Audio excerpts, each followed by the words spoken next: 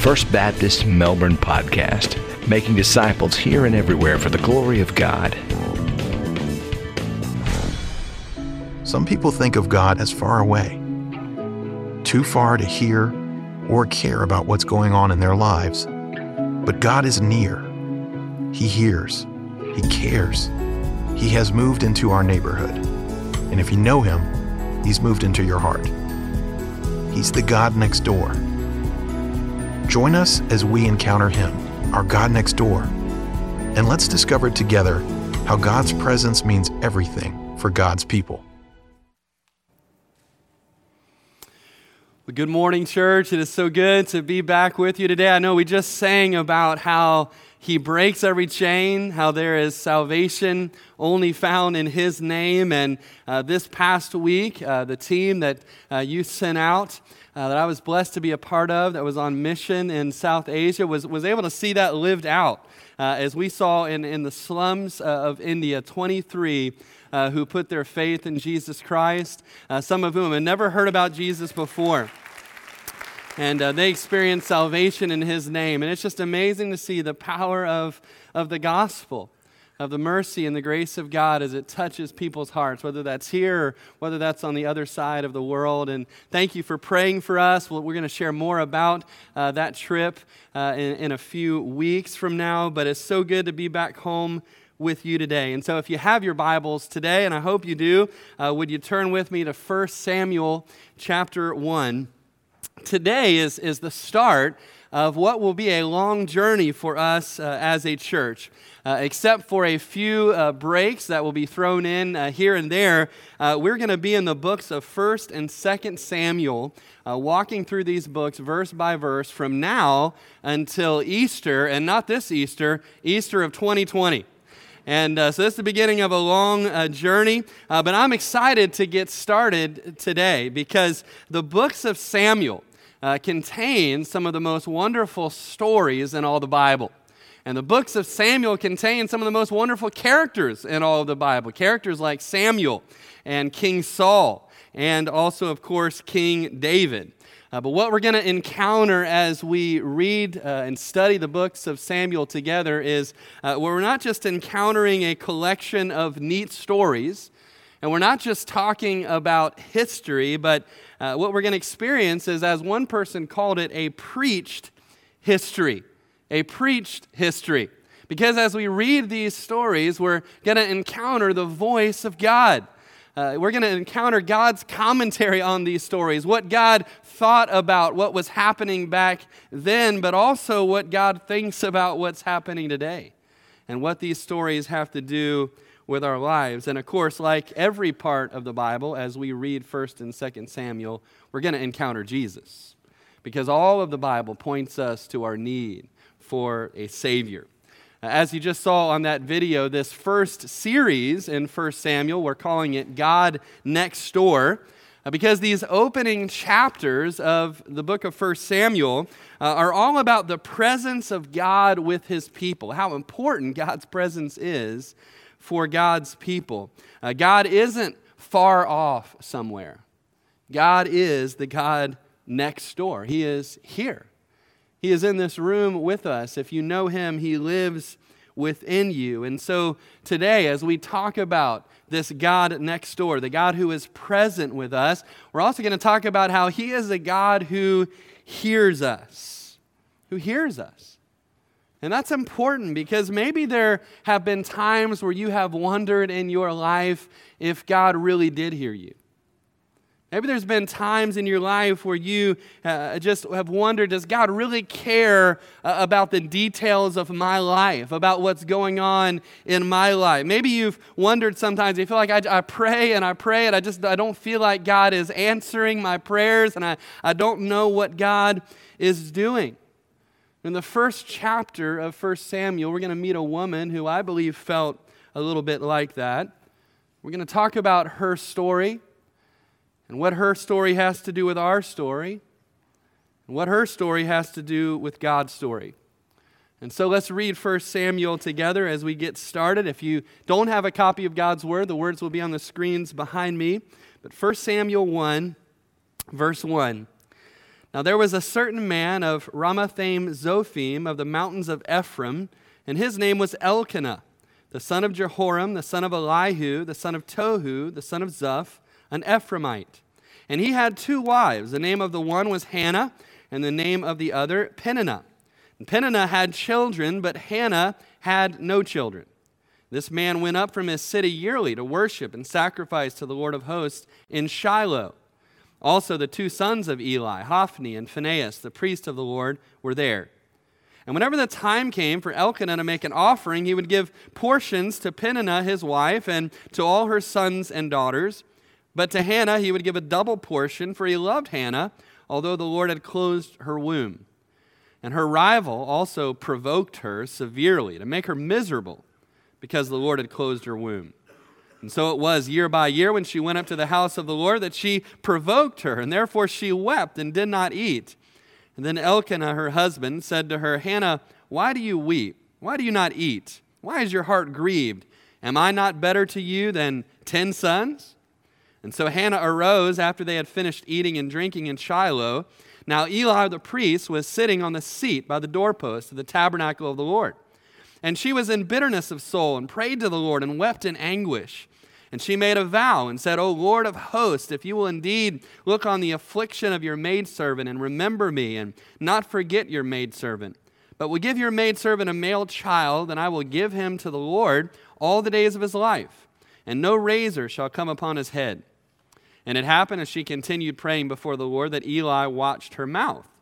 Now Hannah spoke in her heart, only her lips moved, but her voice was not heard, and therefore Eli thought she was drunk. So Eli said to her, How long will you be drunk? Put your wine away from you. But Hannah answered and said, No, my Lord, I'm a woman of sorrowful spirit. I have drunk neither wine nor intoxicating drink, but I've poured my soul out before the Lord. And do not consider your maidservant a wicked woman, for out of the abundance of my complaint and grief I have spoken until now. Then Eli answered and said, Go in peace, and the God of Israel grant your petition which you have asked of him. And she said, Let your maidservant find favor in your sight. So the woman went her way and ate, and her face was no longer sad. Verse 19, Then they rose early in the morning and worshiped before the Lord, and returned and came to the house at Ramah. And Elkanah knew Hannah his wife, and the Lord remembered her. And it came to pass in the process of time that Hannah conceived and bore a son, and called his name Samuel, saying, Because I have asked for him from the Lord. Now the man Elkanah and all his house went up to offer to the Lord the yearly sacrifice and his vow. But Hannah did not go up, for she said to her husband, Not until the child is weaned, and then I will take him, that he may appear before the Lord and remain there forever. So Elkanah, her husband, said to her, Do what seems best to you. Wait until you've weaned him. Only let the Lord establish his word. Then the woman stayed and nursed her son until she had weaned him. And now when she had weaned him, she took him with her with 3 bulls and 1 ephah of flour and a skin of wine, and brought him to the house of the Lord in Shiloh, and the child was young. And they slaughtered a bull and brought the child to Eli. And she said, O my Lord, as your soul lives, my Lord, I am the woman who stood by you here, praying to the Lord. For this child I prayed, and the Lord has granted me my petition, which I asked of him. Therefore I also have lent him to the Lord. And as long as he lives, he shall be lent to the Lord. And so they worship the Lord there. Father, we thank you for your holy and perfect word. We thank you that you are a God who is with us, that you are a God who hears us. Father, we pray that you would teach us from your word what you would have us to hear today, and we ask it in the name of Jesus. Amen. Before we jump into this chapter, there are a couple of things about this book of 1 Samuel that we need to know. The first thing we need to know is we really don't know who wrote the book of Samuel. It certainly was not Samuel, because he dies in 1 Samuel 25, and so it would be a little difficult to write about the events that happened after that. Although, spoiler alert, Samuel does come back for one post-death appearance later on in this book. That is a story you definitely don't want to miss. But again, Samuel didn't write this book, or at least not the whole book. Most likely this book was compiled from a number of different sources and authors, and Samuel may have been one of those. We should also know that in the Hebrew Bible, there wasn't a 1st and 2nd Samuel. There was just Samuel. It was just one book. And the Hebrew ordering of the books was a little bit different. The book of Ruth was found much later in the writings. And so in the Hebrew Bible, the last book you would have read before you turned the page and opened the page to Samuel would have been the book of Judges. And so the very last verse of Judges would have been the last verse you would have read before you read the book of Samuel. And here's the last verse in the book of Judges. It says, "In those days there was no king in Israel. Everyone did what was right in his own eyes." And so the book of Samuel takes place in the days of the Judges. This was a dark time in Israel's history. It was a time when, as it says there, everyone did what was right in his own eyes. We're going to see next week that even in the house of God, the priests were doing whatever was right in their own eyes. Things were not good. And the verse says that there was no king yet in Israel. And so we need to keep that context in mind, that while we're reading here in 1 Samuel about how Hannah is searching for a son, the broader context is that Israel is in search of a king.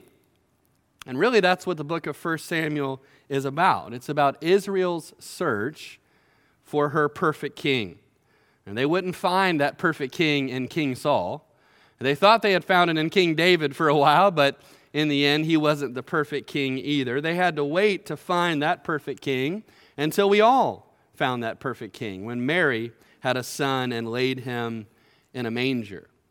And really, that's what 1 Samuel is all about. And we're going to see that the story of Hannah and her son is a part of that big story of God sending us the perfect king, King Jesus. In verse 1, we're introduced to Hannah's husband, a man named Elkanah, who lived in the mountains of Ephraim. Now, we know from 1 Chronicles 6 that Elkanah was a part of the Levite tribe. But the Levite tribe, you might recall this, they didn't get any particular allotment of land in Israel. They just kind of lived in different cities all over Israel.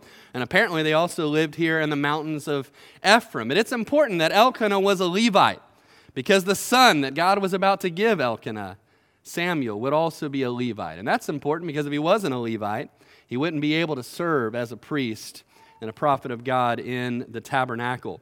And so we meet this man Elkanah, and every good story, though, has a problem or a conflict in it. And it doesn't take long for us to figure out what the problem in this story is. It's right there in verse 2. It says, Elkanah had 2 wives.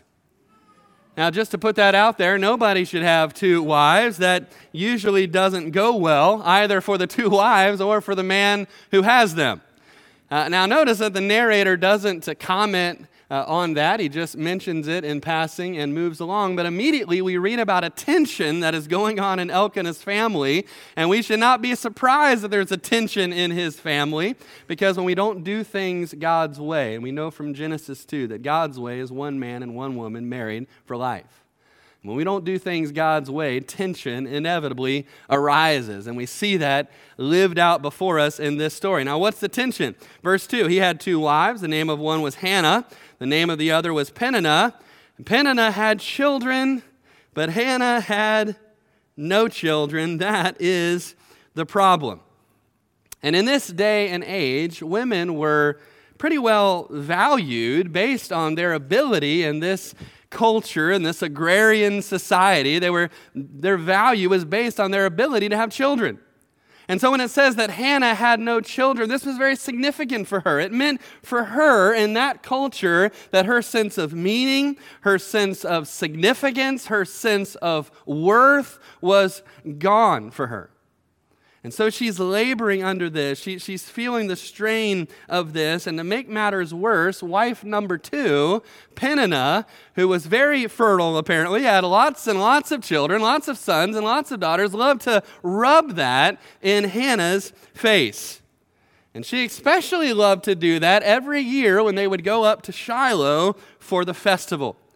Now, we need to remember where we are in Old Testament history at this point. Jerusalem is not yet the capital city. The temple has not yet been constructed under King Solomon. This was after the children of Israel had wandered in the desert for 40 years. And you remember when they wandered around in the desert, they worshiped in a tent that we call the tabernacle. And when they got to the promised land, they set up that tent, they set up that tabernacle in this city called Shiloh. And by this time, the tabernacle had been expanded a little bit. You can tell it has some walls and some doors and some posts, and it's kind of been made into a tent complex. But nonetheless, it's where the Ark of the Covenant was that represented the presence of God with his people. And it's where the people of God would go up every year to worship the Lord. They would go to Shiloh. And so here Elkanah's family goes up to Shiloh, and a part of their worship was offering sacrifices and then sitting down to a meal to eat part of that sacrifice. And this was a particularly painful time for Hannah, because what Elkanah does, as the text explains, is that he would give a portion of food to Peninnah, not only for herself, but he would give her an extra plate of food for every son and every daughter that she had. And you just picture Peninnah sitting on her side of the table, and she's got plates of food everywhere. And then picture Hannah sitting on the other side of the table, and she's got how many plates of food? Uno. Now it says here that Elkanah, because he loved her, presumably Hannah was his first wife, and he dearly loved her, and he would show that love to her by giving her a double portion of food. It means really a generous portion or a special portion, but that really didn't take away the obvious. Right? That Peninnah had lots of kids, she had plates of food everywhere, and Hannah had no children. And Peninnah would just love to point that out. And you see that in verses 6 and 7. Her rival, that's Peninnah, also provoked her severely to make her miserable because the Lord had closed her womb. And so it was year by year when she went up to the house of the Lord that she provoked her, and therefore she wept and did not eat. And so when it says that Peninnah provoked Hannah, the word that's used there is a Hebrew word that means to thunder or to storm. This is actually the only place in all the Bible that this word is used when it isn't talking about a storm. And I'm sure for Hannah, she felt like she was in a storm, that she was in an emotional storm, and she had to listen to this other woman who just gave her grief time after time after time. Now, we don't know what Peninnah said to her. We don't know how she provoked her. But ladies, as much as I love you, ladies can sometimes find ways to be pretty nasty to each other when they want to be. Right? And so I don't know what Peninnah did. Maybe she said, Hannah, I'm just having trouble figuring out where to put all of my plates of food for all my little kiddos. You probably don't have that problem over there. I can see you all over there by yourself. You look like you're pretty spread out there. I have plenty of room. I don't know how Peninnah did that, but somehow she found ways to stick in the needle, right? She found ways to prod and to provoke, and it was so irritating that Hannah reached a point where she didn't even want to be there at the family meal. And so in verse 9 it says Hannah gets up, and she's determined to go and do something about it. And as we walk through the rest of this story today, again, we're talking about the God who hears. And I want to share with you 5 truths about how God hears us. And here's the first truth we need to understand. We can all pour out our soul to God in prayer. We can do that, and we should do that. And that's what Hannah does in this story. And it starts with her deciding to get up. In verse 9, it says there, Hannah arose after they had finished eating and drinking in Shiloh, and she goes to the tabernacle. And that word arose there is a word that refers to decisive action, that for the first time in this story, things aren't happening to Hannah. For the first time in this story, Hannah is deciding to do something. She's taking some action. Of course, when there's a problem in your life and something that you want to solve, there's a lot of decisive actions that you could take to try to solve those problems, but not all of those are godly actions. Now, there's a lot of things that people try to do to solve their problems or to make their pain go away. Some people turn to drugs or to alcohol to mask the pain. But when we do that, we know that only more problems are created. People sometimes turn to ungodly, unhealthy relationships to try to take away the pain. Sometimes people try to chase after pleasure or money or something that will just make them feel better about their life and forget about whatever that ache is that's going on inside their hearts. But none of those things really deal with the root issue. None of those things really deal with what actually is wrong inside of our hearts. And actually, whenever we turn to anything other than God, things don't get better, things get worse. But Hannah doesn't choose any of those things. The decisive action that Hannah takes is to get up and to go to God. And so she goes to the tabernacle, and she's outside of the tabernacle there, and her heart is breaking. You can hear that in the words that she uses. Look at verse 11. And it says she made a vow and said, O Lord of hosts, if you will indeed look on the affliction of your maidservant and remember me, and not forget your maidservant, but will give your maidservant a male child, then I will give him to the Lord all the days of his life, and no razor shall come upon his head. Now, we'll come back to some of the details of that verse in a minute, but just to hear that word affliction, right? She's speaking about the weight of what is going on in her soul. And in verse 15, she tells Eli that she was a woman of sorrowful spirit, that she was barely even able to speak. Her lips were moving, but no sound was coming out. And I wonder if you've ever been there. Wonder if you've ever been in a place where your heart was so heavy that you tried to pray and nothing was even coming out. That no words were even coming out. You didn't even know what to say because your heart was just so broken before the Lord. And I don't know what it is that has brought you to that place, or what it is that maybe has you in that place right now. Maybe for some in this room, it is this same issue of infertility that Hannah dealt with. I shared this Bible study in South Asia last week with a group of women. They came and said, we want you to do a Bible study. I had about 5 minutes notice to do that Bible study. And so I said, well, we're just going to do a Bible study on the same thing I'm going to preach about on Sunday. And so I shared this Bible study with a room and only had 5 women in the room. And after the Bible study was over, one of the women came up for prayer.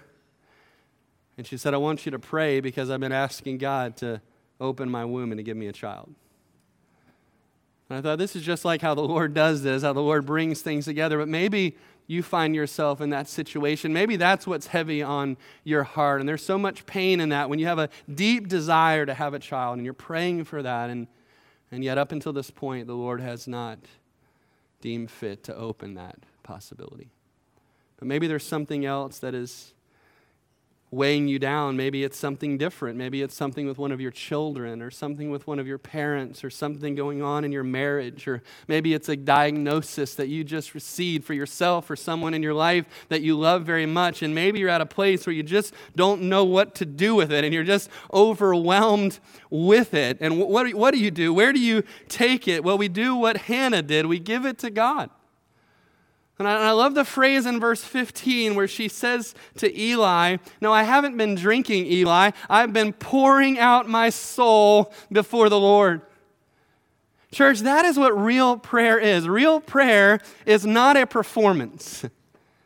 Real prayer is not where we try to use the biggest words that we've ever learned in church to try to impress God. God is not impressed by that. Real prayer is where we get honest with God. Where we get before Him and we pour out our soul before Him and we tell Him what we're thinking and we tell Him what's in our heart. We come to Him like a child that comes to his father. Isn't that how Jesus taught us to pray? Our Father who art in heaven. And we come to Him like a father who loves us because that's what He is. And we pour out our soul before Him. You know, the truth of the matter is, if we can't be honest when we're on our knees alone with God, where can we be honest? God already knows what we're thinking and feeling anyway. But He wants us to tell Him. He wants us to just lay it all out there, the good, the bad, and the ugly.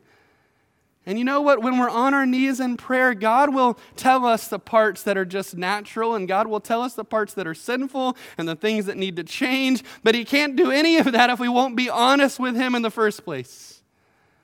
And we won't pour out our soul before the Lord. We can do that. We can all pour out our soul before the Lord like Hannah did, because we know that the God that we're pouring out our soul before is a God who cares. He's a God who knows. He's a God who loves us. He's a God who wants to answer our prayers. That's the first truth about how God hears. We need to remember we can all pour out our soul before the Lord. Here's another truth we see in this story.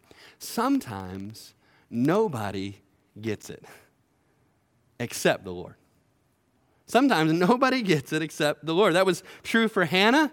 That's also true sometimes for us. There are some times in our life where nobody in our life, even the people closest to us in all the world, still don't really understand what's going on in the depths of our heart. Again, certainly that was true for Hannah and her husband Elkanah.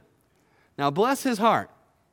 Elkanah was trying. Right? He was trying. He was trying to show his love for her. We've already talked about how at the mealtime he would give her an extra scoop of mashed potatoes, right? That just makes a woman's heart want to melt, right? He was trying to show his love. And then I love verse 8. This is probably my favorite verse in this whole story. Elkanah, her husband, he gives her a rousing speech. Hannah, why do you weep? Why do you not eat? And why is your heart grieved? Am I not better to you than 10 sons? I love that, right? Here is this man, and he says, Hannah, why are you so worried about not having children? After all, you have me. You have wonderful, perfect me. Am I not better to you than 10? It's a wonderful just combining of a complete lack of sensitivity and a total arrogance, right? It's just joined together. And yet, sadly, that's what a lot of us as guys do, isn't it? When our wives are upset because we just say something like this because we don't even know what to say. And I just give you some marriage advice here, guys, and this is just for free. I won't even charge for this. This is just for free. But when your wife comes to you and your wife is upset about something, more often than not, your wife is not looking for you to go into fix-it Felix mode, all right? Your wife is just looking for you to listen to her, to cry with her, to pray for her, not to try to fix it because, a lot of times there are things that are going on in our spouse's life that we can't make better. Only God can make them better. And so we're better off just listening and just being there because if we don't, we'll end up saying something just about as stupid as what Elkanah says right here. But he just doesn't understand. And Elkanah is not the only man in this story who doesn't understand. When Hannah goes to the tabernacle and she's praying there in her anguish of soul, here is old high priest Eli. Right? And he's sitting down on this post, right outside of the tabernacle. Hannah doesn't even know that he's there, but there he is, and he's watching her, and her lips are moving, but she's not saying anything. And in that culture, that wasn't really the way normally you prayed. Normally you prayed out loud, and so he's seeing her lips moving and mumbling, and so he goes into full-on rebuke mode, right? Verse 14, how long will you be drunk? Put your wine away from you, right? That's probably the last thing she needed, right? A rebuke from the high priest of Israel. But that's what he does. He just doesn't understand. Now, a little bit later, after she explains, I'm not really drunk, I've just been praying, he realizes it, he blesses her, he prays for her. But at first, even this man of God doesn't get it. There are times when nobody gets it. There are times when you come to your pastors and we don't get it. Times when you talk to your spouse and they don't get it. Times when you call up your best friend and they don't get it. There are times when we really don't even have the ability to fully express to someone else in clear language what's actually going on inside our hearts. But isn't it encouraging and comforting to know that the God who made us and the God who saves us always gets it? He knows what's going on inside our hearts, and he knows why. He knows us better than we even know ourselves. He always gets it. And he knows how to sort it all out, and he knows how to lead us through it and how to teach us from it. And even when nobody else gets it, the Lord gets it. Here's truth number 3 about how God hears us. This might be the most important one of all. We experience joy and peace when we pray and we leave the results to God. There's something really cool in this story that I want you to notice with me. Hannah goes to the tabernacle, right? She prays. Eli thinks she's drunk. She says, no, I'm not drunk. I'm just praying. Eli says, I pray that the Lord will give you what you have asked for. And then look in verse 18. It says, she said, let your maidservant find favor in your sight. And so this woman went her way and ate, and listen, and her face was no longer sad. Verse 19 says the next morning she gets up and she worships the Lord. She's a different person, right? Hannah now has joy where she used to have sorrow. And here is the question. Here's the question. At this point in the story, was Hannah pregnant? Yes or no? No. Right? She's not pregnant until verses 19 and 20. At this point in the story, God has not yet answered her prayer. All she has done is she has prayed. And God has filled her with joy. And she gets up from praying and she goes her way. And the next day she's able to worship the Lord like she wasn't able to do the day before. How is this possible? It didn't happen because God answered her prayer. It happened before God answered her prayer. And I think there's a couple of reasons why. I think first of all, it's about the way that she was praying. I think that the way she prayed this time was a little bit different. Now, I don't know about you. The text doesn't tell us this, but I can only imagine that Hannah had prayed for God to give her a child hundreds of times before.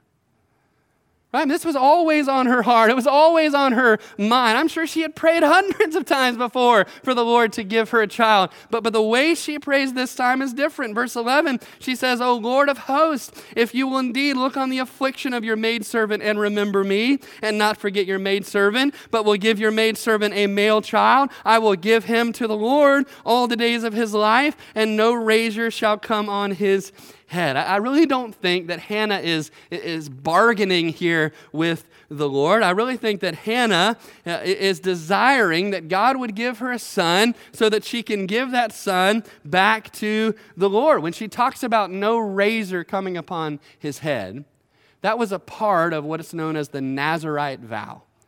There were some other parts of that vow as well. Usually that vow was just for a certain period of time, but here she's saying, I want my son to be a Nazirite his entire lifetime.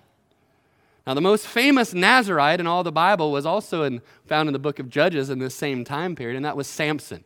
And if you remember, his hair not being cut played a pretty prominent role in his story. And so she's praying this. She's saying, Lord, if you will give me a son, I will give that boy back to you to serve you in a special way all the days of his life. But here's the thing. By doing that, by saying to God, God, if you give me a child, I'm going to give him back to you, and he's going to grow up in the tabernacle. Think about it. Hannah was giving up every benefit that would have come to her for having a child. Right? She wasn't going to have him in the house with her, giving her emotional support. Peninnah could probably still make fun of her, right? She's still going to be alone at the table. Samuel wasn't going to be there when Hannah got old to take care of her in that culture, which was so important and so needed. That wasn't happening because he wasn't a regular boy. She was giving him away to the Lord. She was giving away every benefit that she would have had by having a son. And so as one commentator put it, every time before when she had prayed for a son, she was praying for a son because she thought that if God gives me a son, I'm going to have the significance that I need. I'm going to have the meaning that I need. I'm going to have the value that I need in life. But what you hear in her prayer here is a little bit different. I think that she realized for the first time that her significance and her meaning and her purpose would not come when God gave her a son, but it came in the Lord himself. And that's why even before God answers her prayer, she's able to get up off her knees with joy. And here is the deal. Yes, we should ask God for things. The Bible says we have not because we ask not. Jesus said, knock and the door will be open. Ask and it will be given to you. So yes, we need to ask God for things that are on our heart. But here is the truth. I want you to see this. The answer to our prayer is never ultimately the thing that we are asking for, but it is God himself. The answer to our prayer is never ultimately the thing that we are asking God for, but it is God himself. What we really need most, What will really bring our lives worth and value and significance is not for God to give us a thing or even a person. It's for God to give us himself. And when we're in a relationship with God, we find all the significance and the worth that we'll ever need. The point of this story is not that every couple who struggles with infertility, if they pray hard enough, and if they pray often enough, and if they use just the right words, that God will give children to every infertile couple. That's not the point of this story. Now, there are some people who teach that, but that's not what the Bible teaches. Sometimes God, in his goodness and in his grace, says no to our prayers. Says no to our prayers for children. He says no to our prayers sometimes for healing. And we don't understand it, and we may not understand it until we get to heaven, that he has a plan for us that is somehow better for us, although we don't see it in this lifetime. The point of this story is not that God always says yes. The point of this story is that God himself is enough. I think Hannah came to see that. And that's why she had joy even before the Lord answered her prayer. But I also think she had joy because, listen, there is peace and joy to be found when we just simply pray. When we bring our requests to God and we just lay it out before the Lord, and we can get up off our knees and know that I have given that matter to God, and God is a good God who loves me and who cares for me, and the God of all the earth will do right. Isn't that what it says in Philippians chapter 4, when Paul said, "Be anxious for nothing, but in everything by prayer and supplication with thanksgiving, let your requests be made known to God." And if you do that, here's what's going to happen. The peace of God that surpasses all understanding will guard your hearts and your minds through Christ Jesus. If we'll take everything to God in prayer, we can have joy and we can have peace, whether or not God says yes or no to our requests. Now, in Hannah's case, God mercifully and graciously says yes. And he gives her the child that she prayed for. In verse 20, it says, "It came to pass in the process of time that Hannah conceived and bore a son and called his name Samuel, saying, because I have asked for him from the Lord." The name Samuel technically means the name of God, but it sounds like the Hebrew word for ask for. And that's why Hannah says, "I'm naming him Samuel because I've asked for him from the Lord."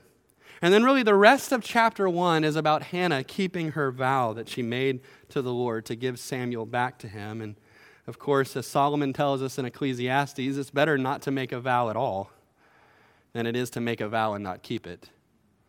And so she keeps her vow, and after she weaned him, which in that culture could have taken up to 3 years, she brought him to Eli the priest at the tabernacle, and she left him there.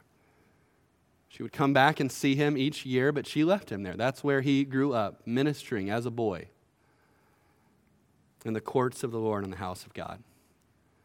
And quickly, based on that, here's a fourth truth that we need to understand. When the Lord gives us what we ask for, we should give it back.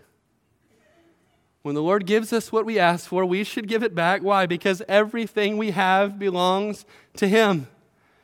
In verses 27 and 28, she says, "For this child I prayed, Eli." Here she is standing before Eli. Little Samuel is at her side, probably 3 years old at the time. And she says, "This is the child that I have prayed for.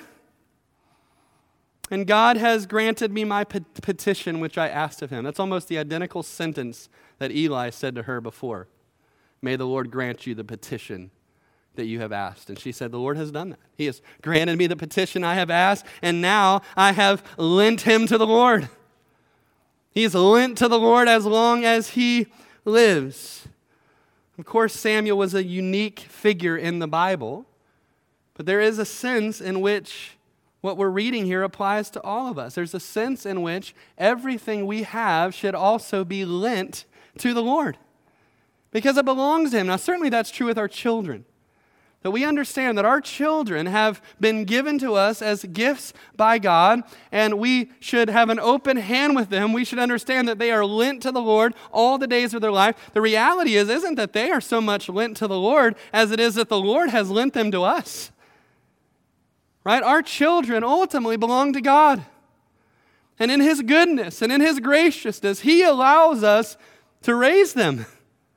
And He allows us to invest in them and to take care of them and to hold them for a short time. But in the end, they're not ours.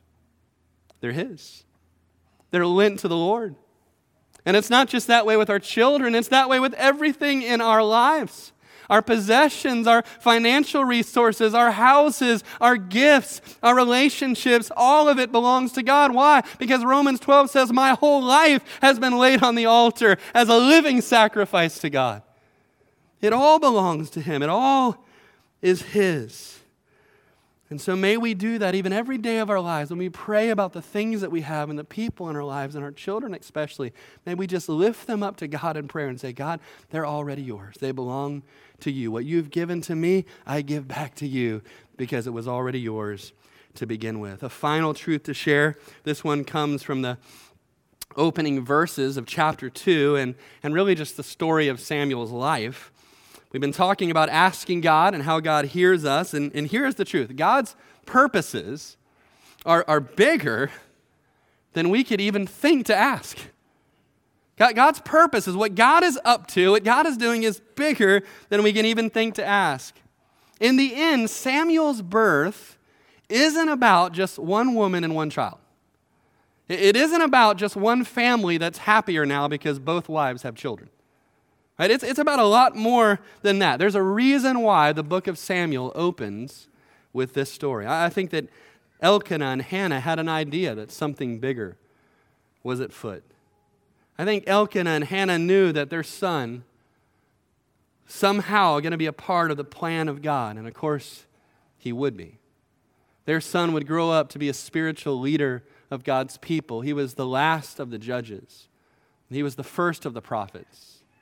And he was the one that God would use to pour oil on the head of King David and anoint him as king. The one through whom King Jesus would later come. Of course, Hannah didn't know all of that. She couldn't possibly have seen all of that. But she knew that she and her family were a part of a bigger story of what God was doing. And so in chapter 2, she just opens up her heart and prays. And really, this is more like a song of praise to God. And let's read these words. 1 Samuel 2, Hannah prayed and said, my heart rejoices in the Lord. My horn is exalted in the Lord. I smile at my enemies because I rejoice in your salvation. No one is holy like the Lord, for there's none beside you, nor is there any rock like our God. Talk no more so very proudly. Let no arrogance come from your mouth, for the Lord is the God of knowledge, and by him actions are weighed. The bows of the mighty men are broken. Those who have stumbled are girded with strength. Those who were full have hired themselves out for bread. The hungry have ceased to hunger. Even the barren has borne 7, and she who has many children has become feeble. The Lord kills and makes alive. He brings down to the grave and he brings up. The Lord makes poor and he makes rich. He brings low and he lifts up. He raises the poor from the dust and lifts the beggar from the ash heap to set them among princes and make them inherit the throne of glory. For the pillars of the earth are the Lord's. He has set the world upon them. He will guard the feet of his saints, but the wicked shall be silent in darkness. For by strength no man shall prevail. The adversaries of the Lord shall be broken in pieces. From heaven he will thunder against them. The Lord will judge the ends of the earth. He will give strength to his king and exalt the horn of his anointed. And then Elkanah went to his house at Ramah, but the child, Samuel, ministered to the Lord before Eli the priest.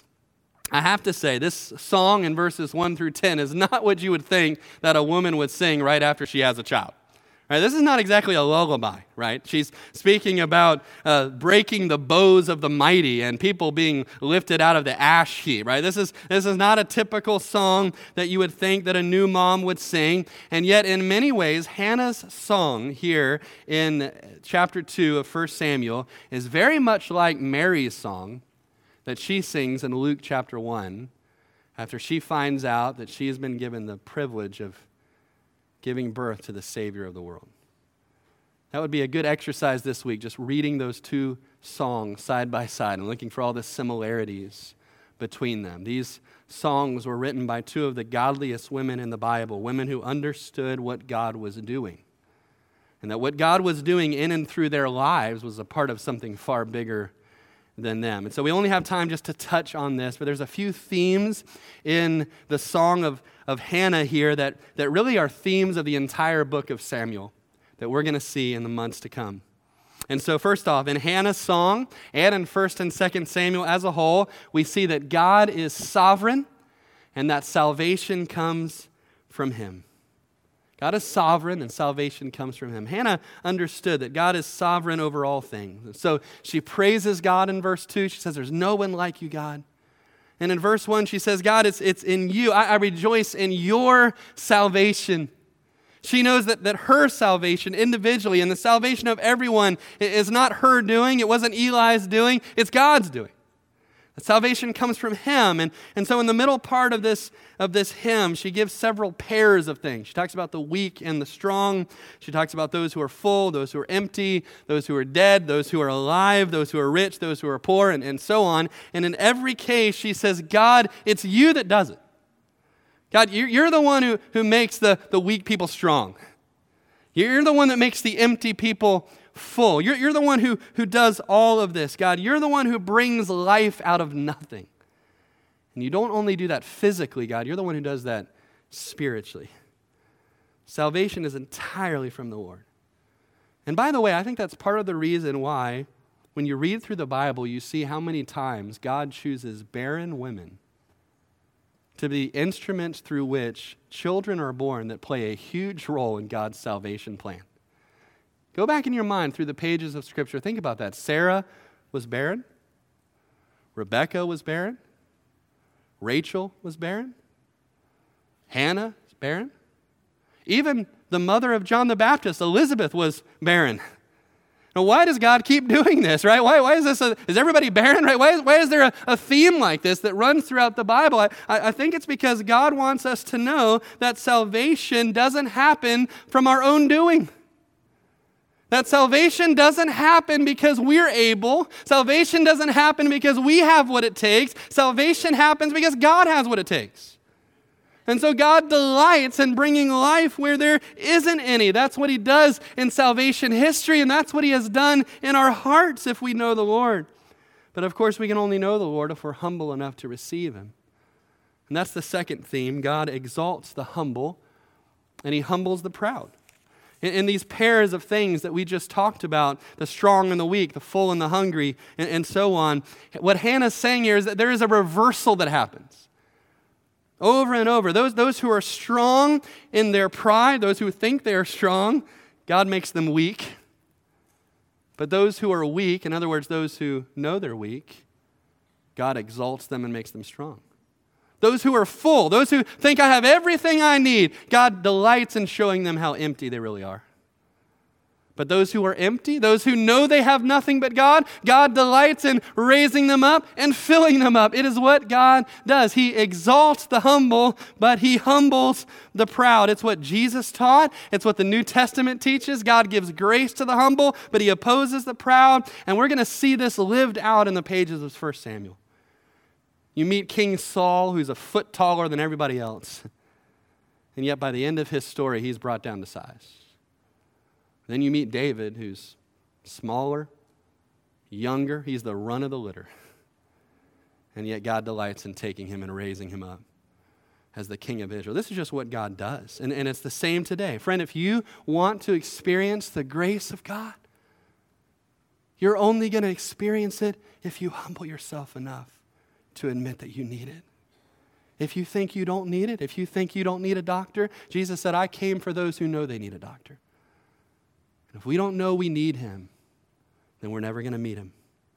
And here's the final theme I want us to see in this prayer of Hannah. She knows that one day God will send his anointed king. And that king has already come.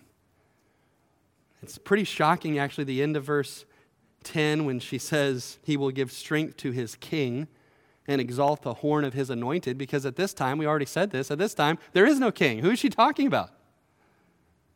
But she knows that God has promised to send a king. And she uses the word anointed one here. And by the way, this is the first time the word anointed one shows up in the Bible. And the word anointed one is the Hebrew word for Messiah, which is the same as the Greek word Christ.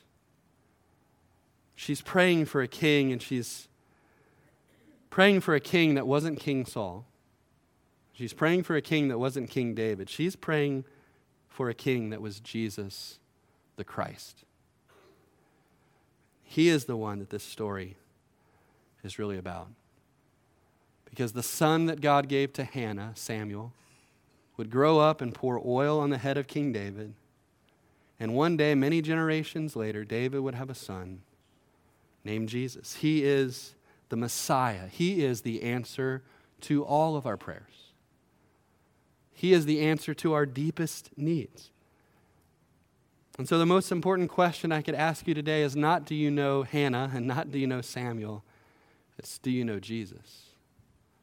Have you ever poured out your heart to God and prayed that God would save you through Jesus?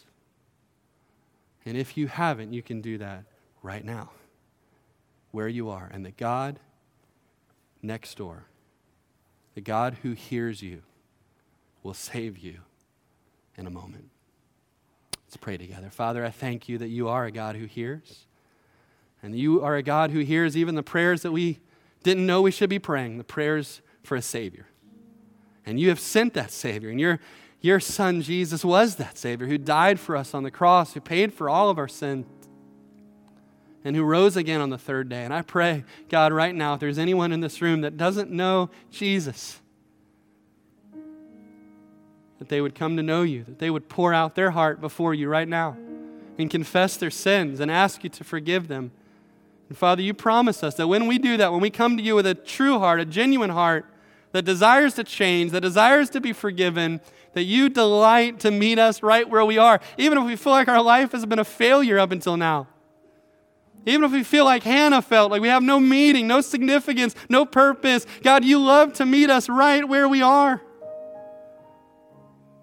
And you delight to raise us up and to fill us with your Spirit and to give us life and hope and purpose. God, would you do that right now in the heart of someone in this room? In Jesus' name we ask it. Amen.